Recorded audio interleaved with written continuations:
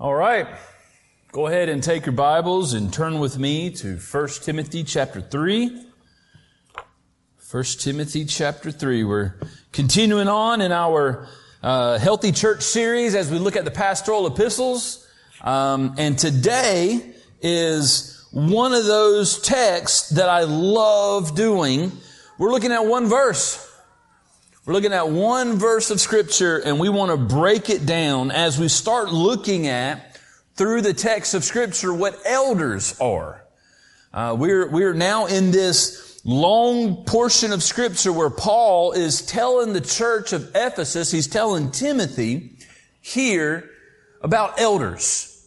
Now, elders are pastors, overseers, shepherds, bishops, whatever you want to use throughout the text of Scripture. Those names and titles are used interchangeably. So, to give you a little bit of an illustration, I am an elder at Red Cross Baptist Church, because I'm the pastor here. Leto is an elder at Red Cross Baptist Church, because he is the associate pastor here.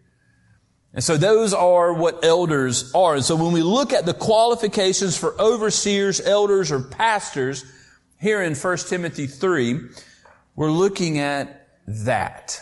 But this morning, I just want to touch on verse 1 with the title of my sermon this morning being Honorable Elders in a Healthy Church. Now, this is part 1, because we're going to break down all the qualifications of elders, and then it's going to spill over into the qualifications for deacons as we look at what honorable elders look like.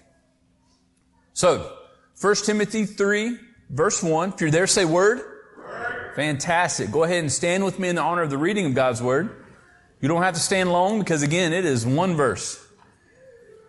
And here's what it says. This is Paul. The saying is trustworthy. If anyone aspires to the office of overseer, he desires a noble task. Let's pray. Father God, help me this morning. God, use me as you see fit. Give me the words to say and help us to apply this text to our lives. We ask this in your Son's precious name we pray. Amen. You may be seated.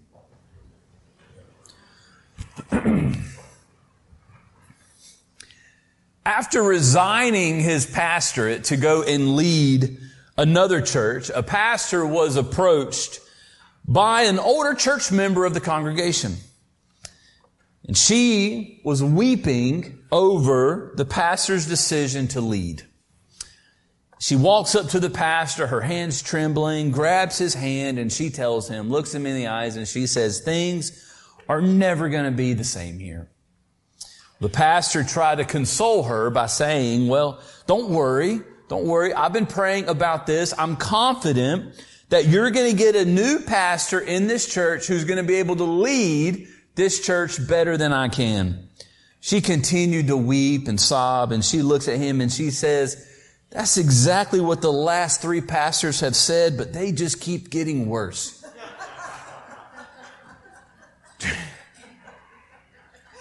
Church, pastors are called to be honorable and are called to lead their church in a way that is to be selfless and sacrificial.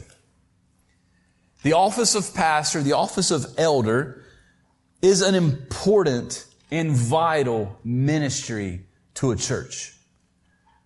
It is detrimental to a church's health that the elders of the church be godly men. That as they lead, they're going to lead in a way that will help the church grow and flourish, but not because of any skill that the elders and pastors carry, but because through God's grace that is equipping and qualifying these men to lead the church. Now this is what I've been hoping for us to get to as we go through the pastoral epistles. We're getting into what is known as ecclesiology, which is we're getting into the doctrine of the church. What the Bible shows us that the church should operate as. In fact, I'm going to say it again. This is why Paul writes Timothy. He says in chapter 3, verse 15, he says, if I delay, I write these things that you may know how one ought to behave in the household of God, which is the church of the living God, a pillar and buttress of the truth. Paul's writing this letter to show the church how to act, how to behave, how to have order, how to be a healthy church. And I gotta say, and I've shared with this several times, I'm one of the few pastors who gets to brag about their church. I get to tell people that our church is in we're in a much healthier state now than we were a few years back. And we're just getting healthier. And that's one reason why we wanted to go through the pastoral epistles, is we want to look at what a healthy church looks like. But in order for us to have a healthy church, we need to have honorable elders. And that's my main idea for you this morning. It's this. A healthy church needs honorable elders who lead like Jesus. A healthy church needs honorable elders who lead like Jesus. Church, your pastors are called to be godly, Christ-centered men. I read one guy, I don't remember the name, but it's not me. But I read one guy saying that a pastor is to preach exemplary things, but much more so is to be an example of those exemplary things. That a pastor who preaches high things, who is preaching God's Word, who is showing you the truth of what God's Word is, he needs to practice what he preaches. They are to be honorable. I mean, we see one of the first qualifications in verse 2 is, therefore an overseer must be above reproach. He must be an honorable man. He must be looked up to as an example, as a mentor. He must practice what he preaches. So a healthy church needs honorable elders who lead like Jesus.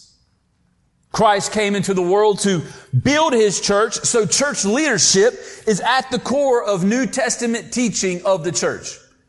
And we see throughout the New Testament, Paul is typically writing to churches of how they need to be acting.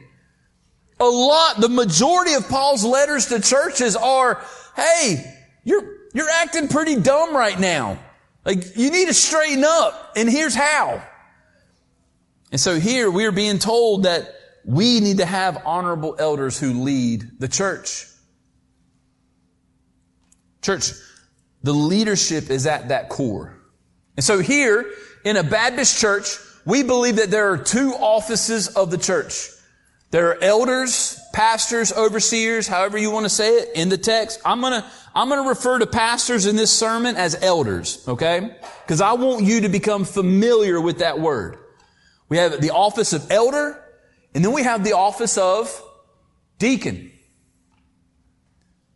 But what is first? Elder.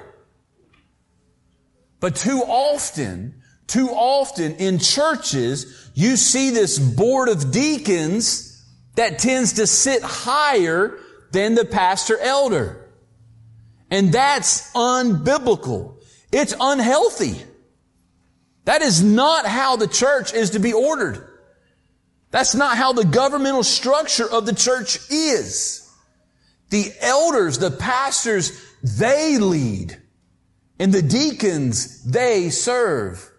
It's not the deacons that tell the pastor what to do. It's the pastors that tell the deacons what to do. I don't know, some of you are probably like, boy. But understand that is biblically.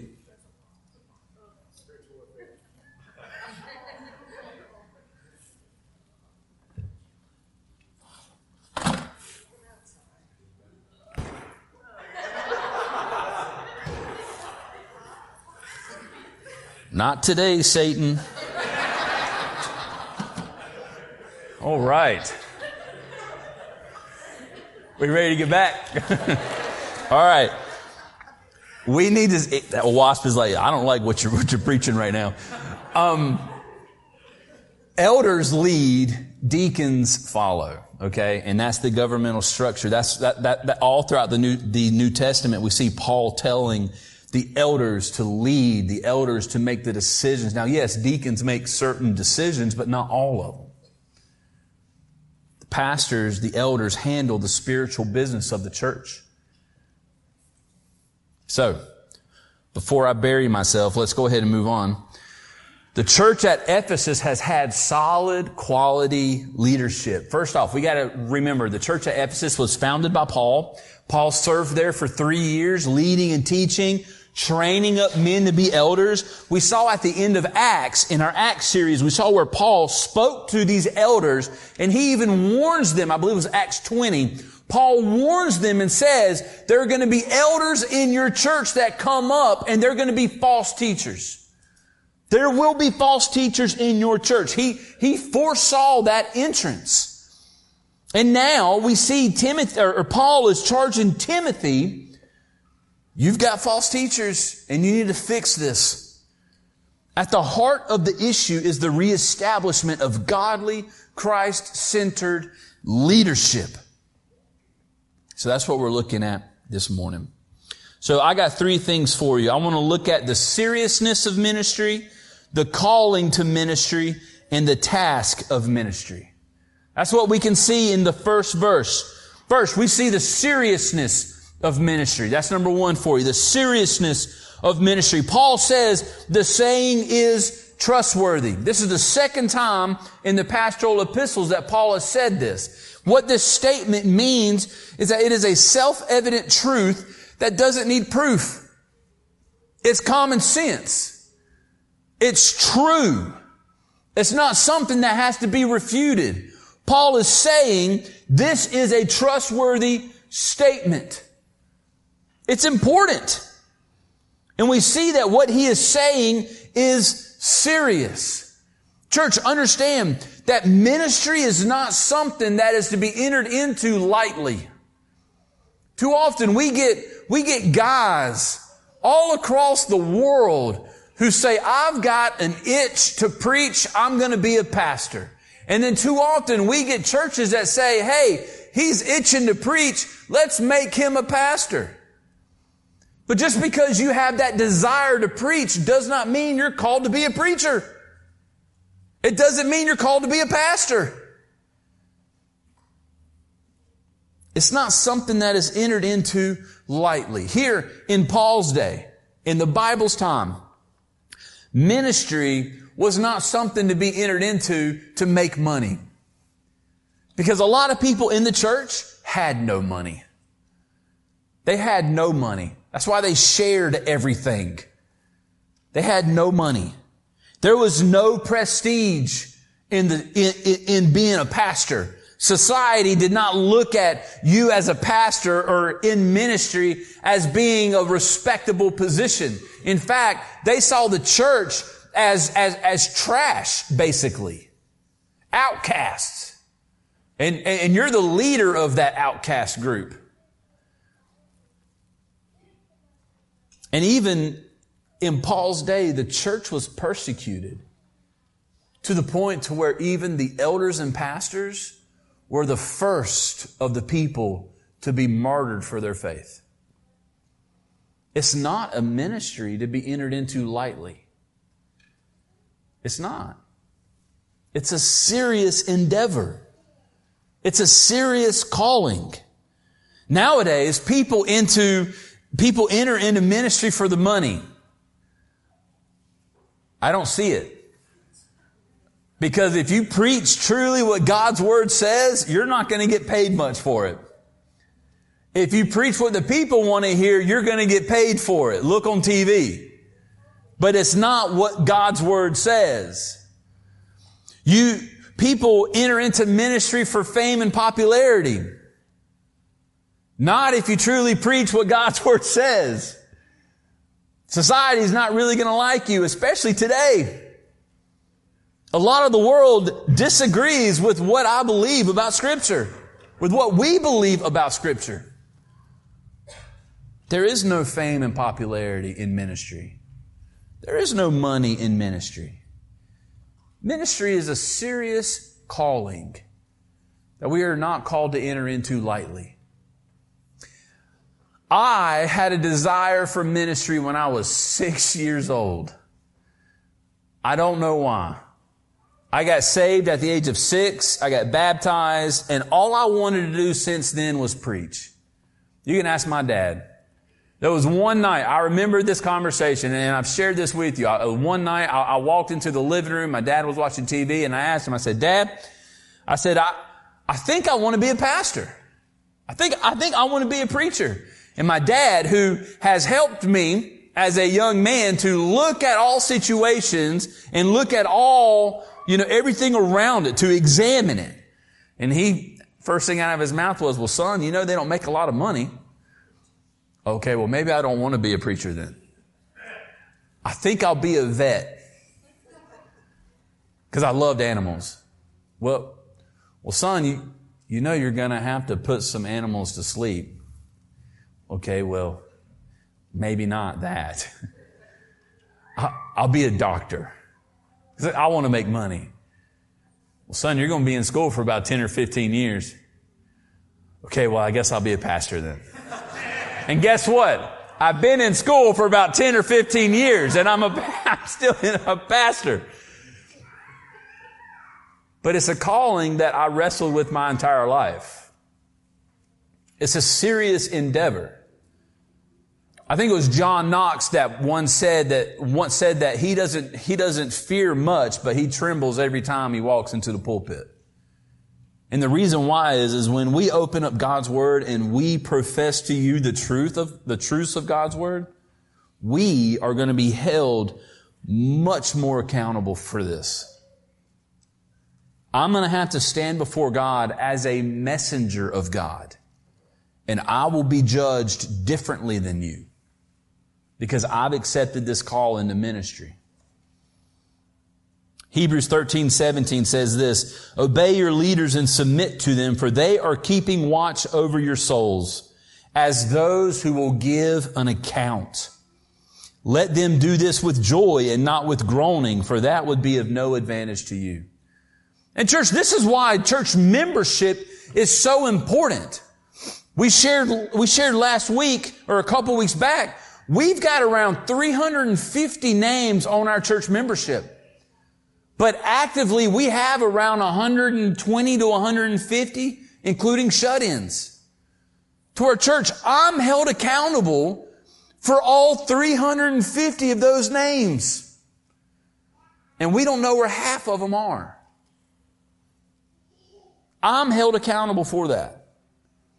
So the best thing you can do is help me find those people, which is what we're doing. So church, we must see the seriousness of ministry. Paul's telling us this saying this is trustworthy. This is not something to be taken lightly. Why? Why is this so serious? Church, we have souls hanging in the balance. This isn't about teaching you just for knowledge. This is about proclaiming the gospel. Seeing people come from death to life to be saved. And then not only that, but us keeping watch over your souls.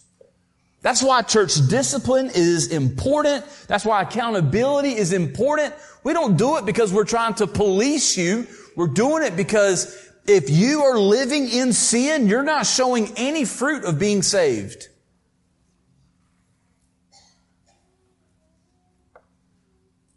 So we're keeping watch over you, and we are going to be held accountable to it. I used to work at Zaxby's in Albemarle, and I was in the running for being kitchen manager over there. And as I was cleaning and cooking, one of the managers would follow behind me and would make sure that I'm doing a good job because they were looking at me. So I was, handling the food and working and all that kind of stuff to where I am having to give an account for my job, my business, what I'm doing to the next guy, to a manager. But let me tell you, no matter how terrifying that manager was, he does not compare to God, who I'm going to give an account to of how I pastor and lead this church.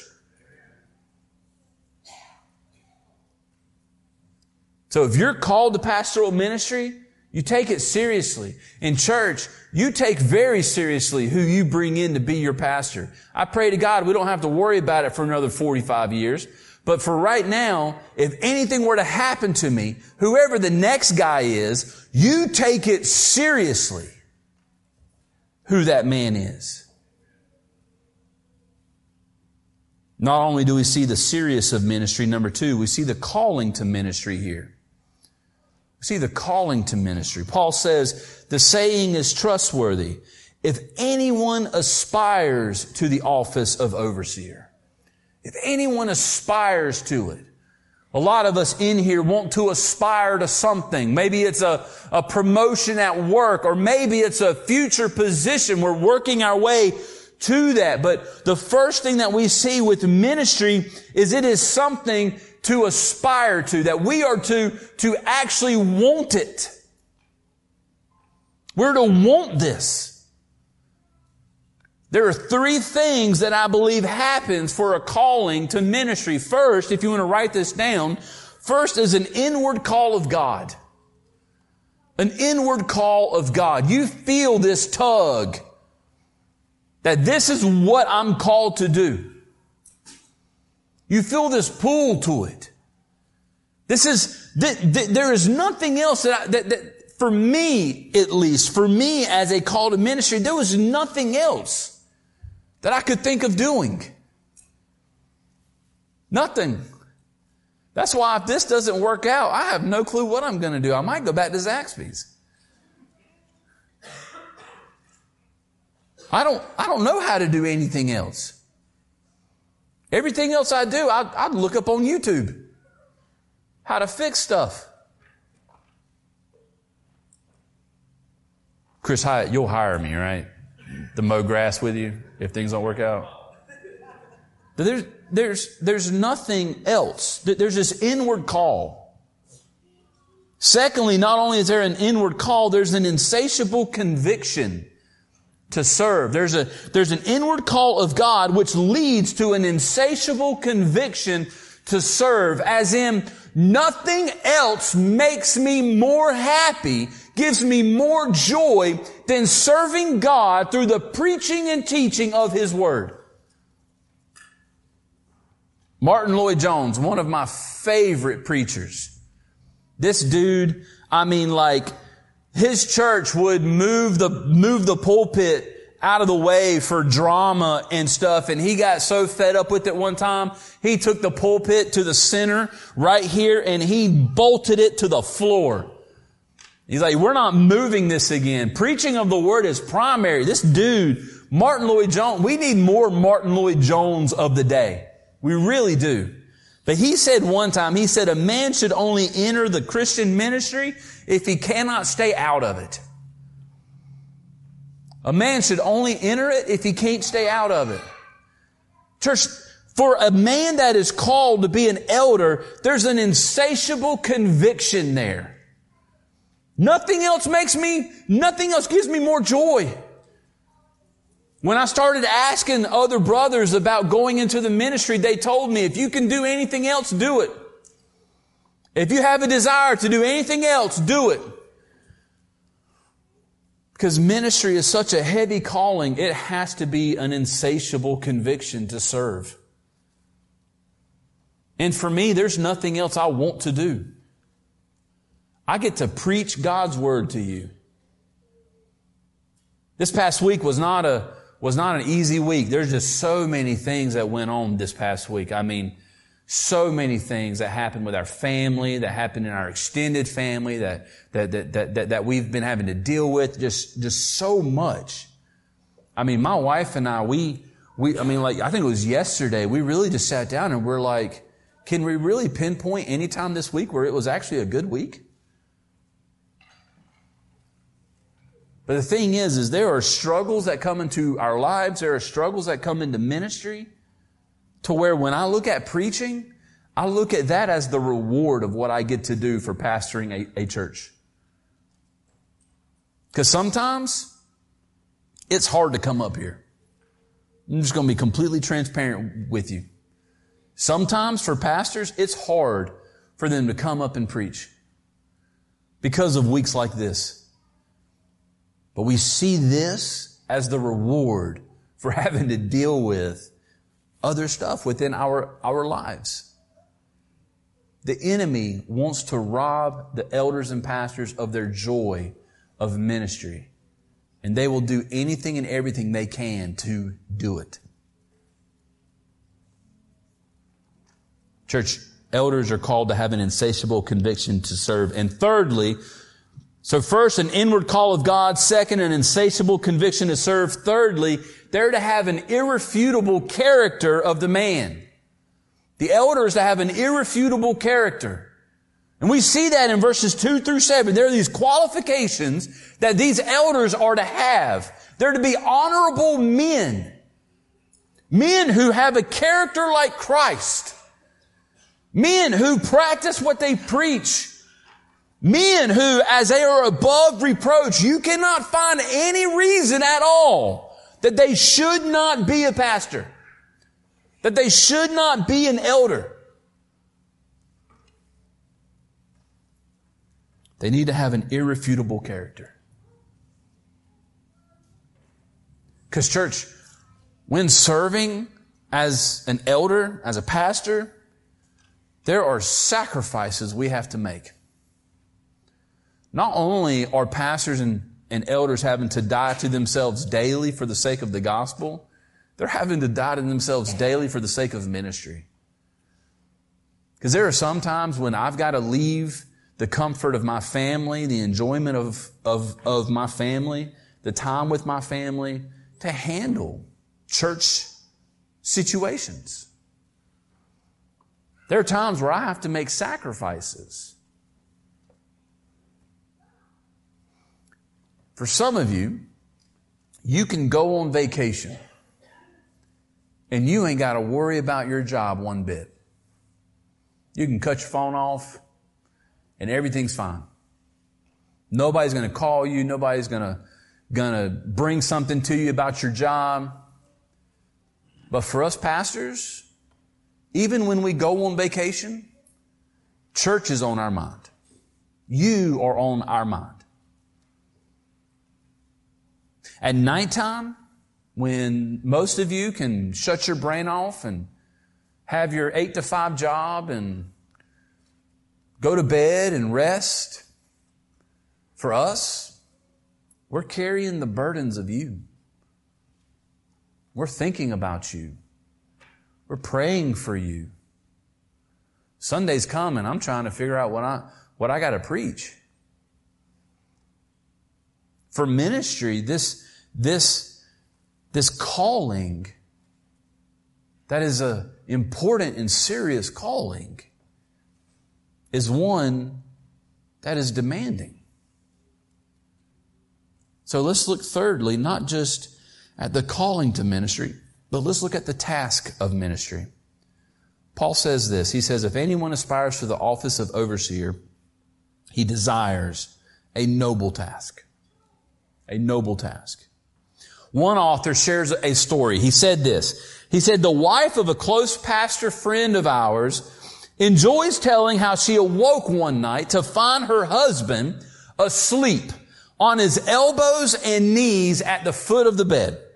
His arms were cupped before him as if he were embracing the base of a tree. He's sleeping at the corner of the bed. This would terrify me if I woke up and saw Tara doing this.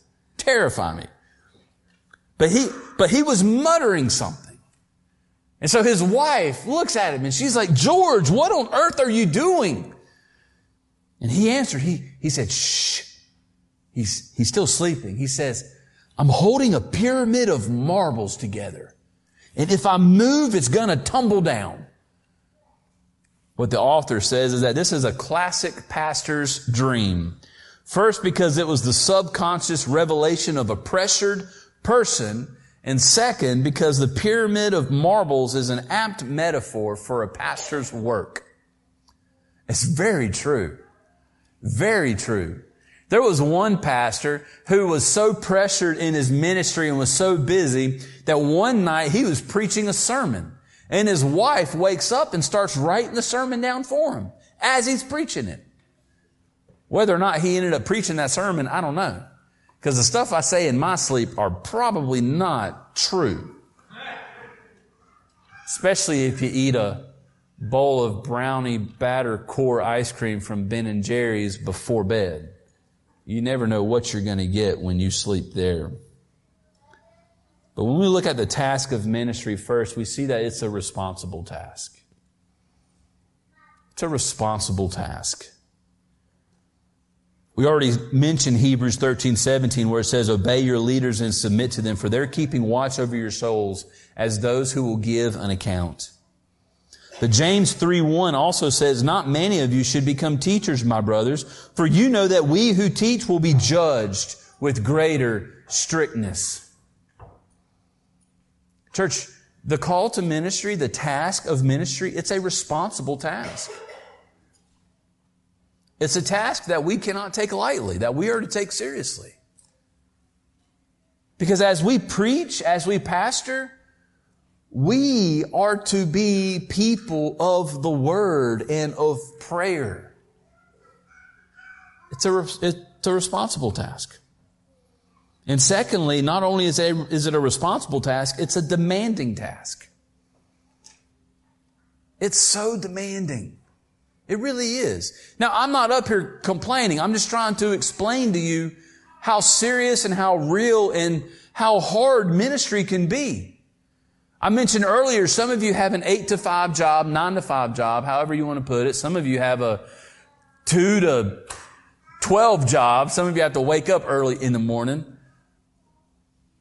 But for pastors, we don't ever stop. I can be in the office from 8 to 12 working on a sermon, visiting church members from 12 to 3, and then from 3 to 5, I'm probably studying for something, for seminary or for something that I'm preaching on, and then go home at 5 and have dinner, but then at 6 o'clock I get a phone call and I got to go to a church member's house. Or there's a death and I need to go be with some people. Or there's a problem and I need to go handle it. There's no, I'm sorry, I'm off the clock. Click. We go. It's demanding. But it's not just demanding on time. Man, it is demanding on our souls. You know why? Again, your elders are carrying the burden that you carry. There's something weird about how God makes that work. It's very spiritual that when the pastors and elders are leading the church and there are people in the church who are hurting and in pain and are struggling, whether it's with sin or trials or maybe a job loss or loss of a family member or just whatever the circumstance, the pastors and elders are carrying that burden with you. We do. And that's part of our calling. That's part of that. That's what ministry is. Matt Chandler, one of my favorite pastors at the Village Church in Texas, was sitting down with another one of my favorite pastors, Mark Dever from Washington, D.C., and they were having dinner one night, and Dever asked Chandler, he says, hey man, so how's church going? And Matt Chandler says, man, if we weren't dealing with this, if we weren't dealing with this circumstance in this family, or if we weren't struggling in this area or anything like that, ministry would be going great. And Dever, who, man, if I can be like any pastor, I want to be like Mark Dever. Dever looks at Chandler and Dever says, man, that's ministry. Dealing with circumstances. Being with people who are hurting. Mourning with people who are mourning. Praying with people who are struggling. Counseling people who need guidance and wisdom. preparing sermons and preaching, leading, making decisions, hard decisions. And if COVID showed us anything, COVID showed us that no matter what decision a pastor made, people weren't happy about it. It's a demanding task, and it weighs on us. For the past 2 years, anxiety and depression has risen dramatically across the world, but especially in pastors and elders. The pastors and elders are resigning at alarming rates across the board. They're leaving churches and they're leaving the ministry altogether. Past 2 years have showed us that the weight of ministry is heavy. It's a demanding task. So what are you supposed to do about that? What can you as members do about that? Pray for us. Really pray for us. But secondly, there's something else that I believe biblically helps out with this, and I believe this brings up a good argument for a plurality of elders. Whenever we look at Scripture, we do not see a New Testament church with a single elder model. When we look at Scripture, the New Testament church has a plurality of elders, a council, a board of elders, a board, a council of pastors in the church who lead the church. 1 Timothy 4:14, Paul tells Timothy, do not neglect the gift that you have, which was given you by prophecy when the council of elders laid their hands on you. Philippians 1, Paul's letter to the church, the single church at Philippi. Paul and Timothy, servants of Christ Jesus, to all the saints in Christ Jesus who are at Philippi with the overseers, plural, and deacons. Titus 1:5, Paul tells Titus, and we're going to get there eventually. Paul says, this is why I left you in Crete, so that you might put what remained into order and appoint elders, plural, in every town as I directed you. 1 Peter 5:1-2, Peter says, I exhort the elders, plural, among you, as a fellow elder and a witness of the sufferings of Christ, as well as a partaker in the glory that is going to be revealed, shepherd the flock of God that is among you, exercising oversight, not under compulsion, but willingly, as God would have you, not for shameful gain, but eagerly. Let me ask this question. I asked this a couple Wednesday nights as we were looking at the doctrine of the church through our Baptist Faith and Message. Where do we get the idea in Scripture that we need multiple deacons? There's nowhere in Scripture that clearly states the amount of deacons that a church is to have, but yet churches have multiple deacons so that they can share in serving the church.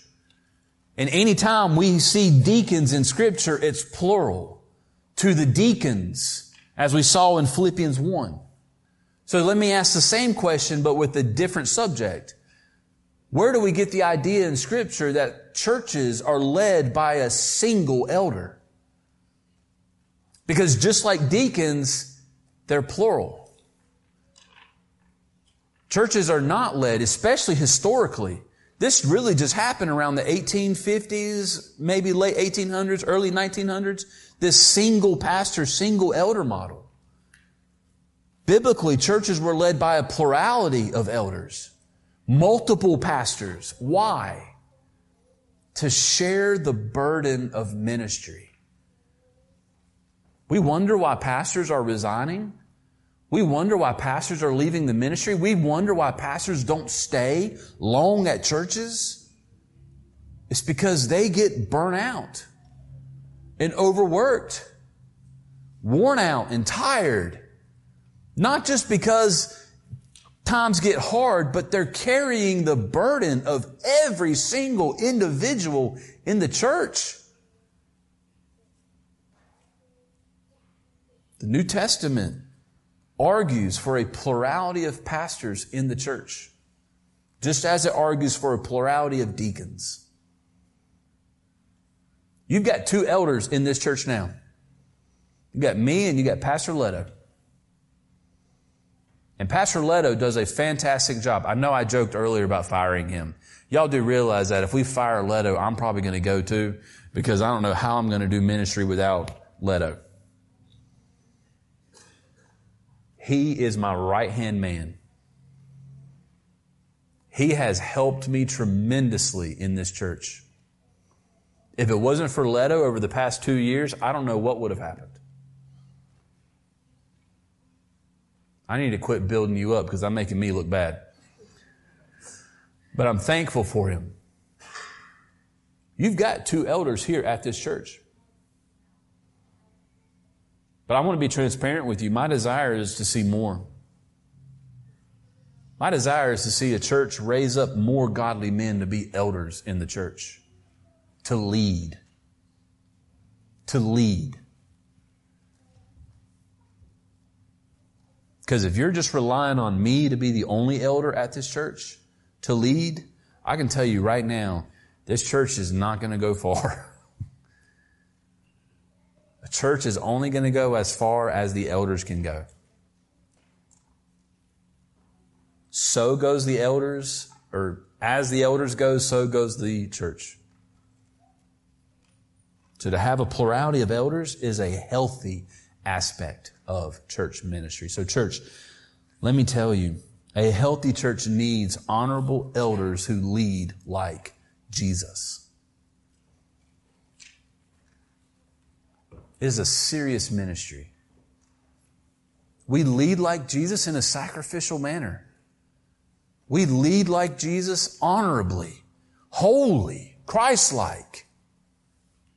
We lead like Jesus by dying to ourselves daily. Just as Christ gave His life on the cross for a people, we as pastors give our lives, our resources, our energy, our time for the church. It's for the church. And there's no greater joy a pastor can have than to give his life for the church.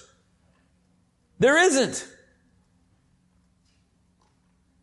Christ did it. And we are called to lead like Him. The saying is trustworthy. If anyone aspires to the office of overseer, he desires a noble task. So church, may we be a church that is raising godly men in our church to be elders. Whether it's to lead here or to be sent out and lead and pastor other churches. That's what we're called to do. We're not just to be complacent. We talked about this last week. Being a church member is not having your season tickets in your assigned pew and you're able to come whenever you want to and just worship. Being a church member means you're serving and discipling and you're taking part in the ministry of the church. So may we be raising those men to be elders as well. Let's pray. Father God, we are thankful for your word. We're thankful for who you are. We are thankful that you sent your Son to die for our sins. And God, I pray that as we have our eyes on Jesus, I pray that our elders do the same. That they have their eyes on Christ. That they are leading and loving like Christ. That they are repentant of their sin and they're leading in an honorable way. By recognizing the seriousness of ministry, by answering the call to ministry, and by understanding the task of ministry. God, this is a serious endeavor. And help us as a church to understand that. Help us as a church to understand that there is no greater calling in Scripture than the calling of a pastor. God, I pray that you would help our church to be a people of prayer for our elders, for our pastors. Pray, God, that you would help our church to be a people who love and serve and lead. So God, I pray that you are raising up men within our church who are aspiring to the office of overseer, aspiring to the office of elder, who are desiring the noble task, who are hearing an inward call of God, who have an insatiable conviction to serve, and who have an irrefutable character of themselves, like Christ. So God, as we continue in this text in the next few weeks, as we look at the qualifications of elders, God, help us as a church to be healthy. Help us to be obedient to your word. Help us to do this right. We ask this in your Son's precious name we pray. Amen.